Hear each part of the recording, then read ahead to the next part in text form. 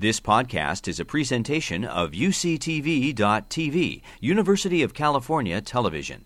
Like what you learn? Help others discover UCTV podcasts by leaving a comment or rating in iTunes. What our team specializes in is using econometrics to understand the effects of different policies around the world. So when hurricanes hit a country, what happens to the economy? That's a question we asked in the past.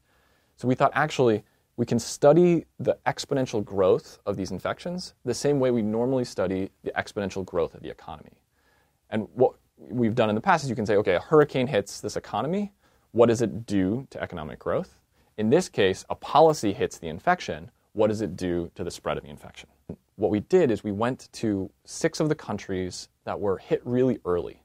So because they're almost like the guinea pigs, the canary in the coal mine. They were deploying policies in real time, and different countries were doing different things. So we went to these 6 different countries: China, South Korea, France, Italy, Iran, and the United States. And we asked sort of what policies are being deployed. Are they closing schools? Are they canceling events? Are they restricting travel, shutting down businesses, locking down the whole population? What are they doing? And when are they doing it? And where are they doing it?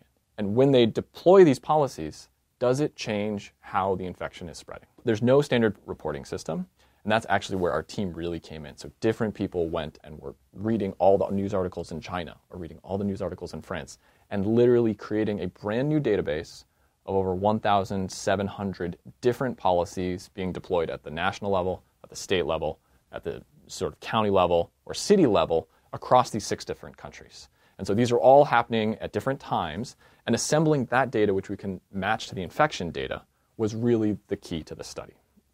And so what it lets you do is it lets you look at the infection growth over time, and then you can see what would have happened if we had no policies before the first policy kicks in. Then a policy kicks in, and we see the curve bends a little. Then another policy kicks in, and it bends a little more. And we can measure those changes, those bends in the curve, to understand how much each policy is slowing down infection growth. We can see the pain, the economic suffering that's happening in different communities. That's very salient. It's very tangible, We see when we're losing money. What we don't see is lives that are never lost, people that are never get sick, because we all took preventive action. And so what we aim to do with this study is to try and understand what were we getting in return for all of this very painful sacrifice that people are making. If we hadn't shut things down, there would have been roughly 500 million more infections across just the 6 countries we're looking at. The world came together in that moment, and it worked.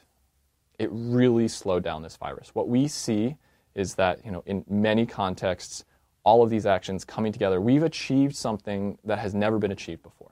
Never in human history have so many lives been saved in such a short period of time. I don't think it's ever happened. And I think we all did that together. It was a collective action on a global scale that I think people should feel really proud of. You've been listening to a podcast by University of California Television. For more information about this program or UCTV, visit us online at uctv.tv.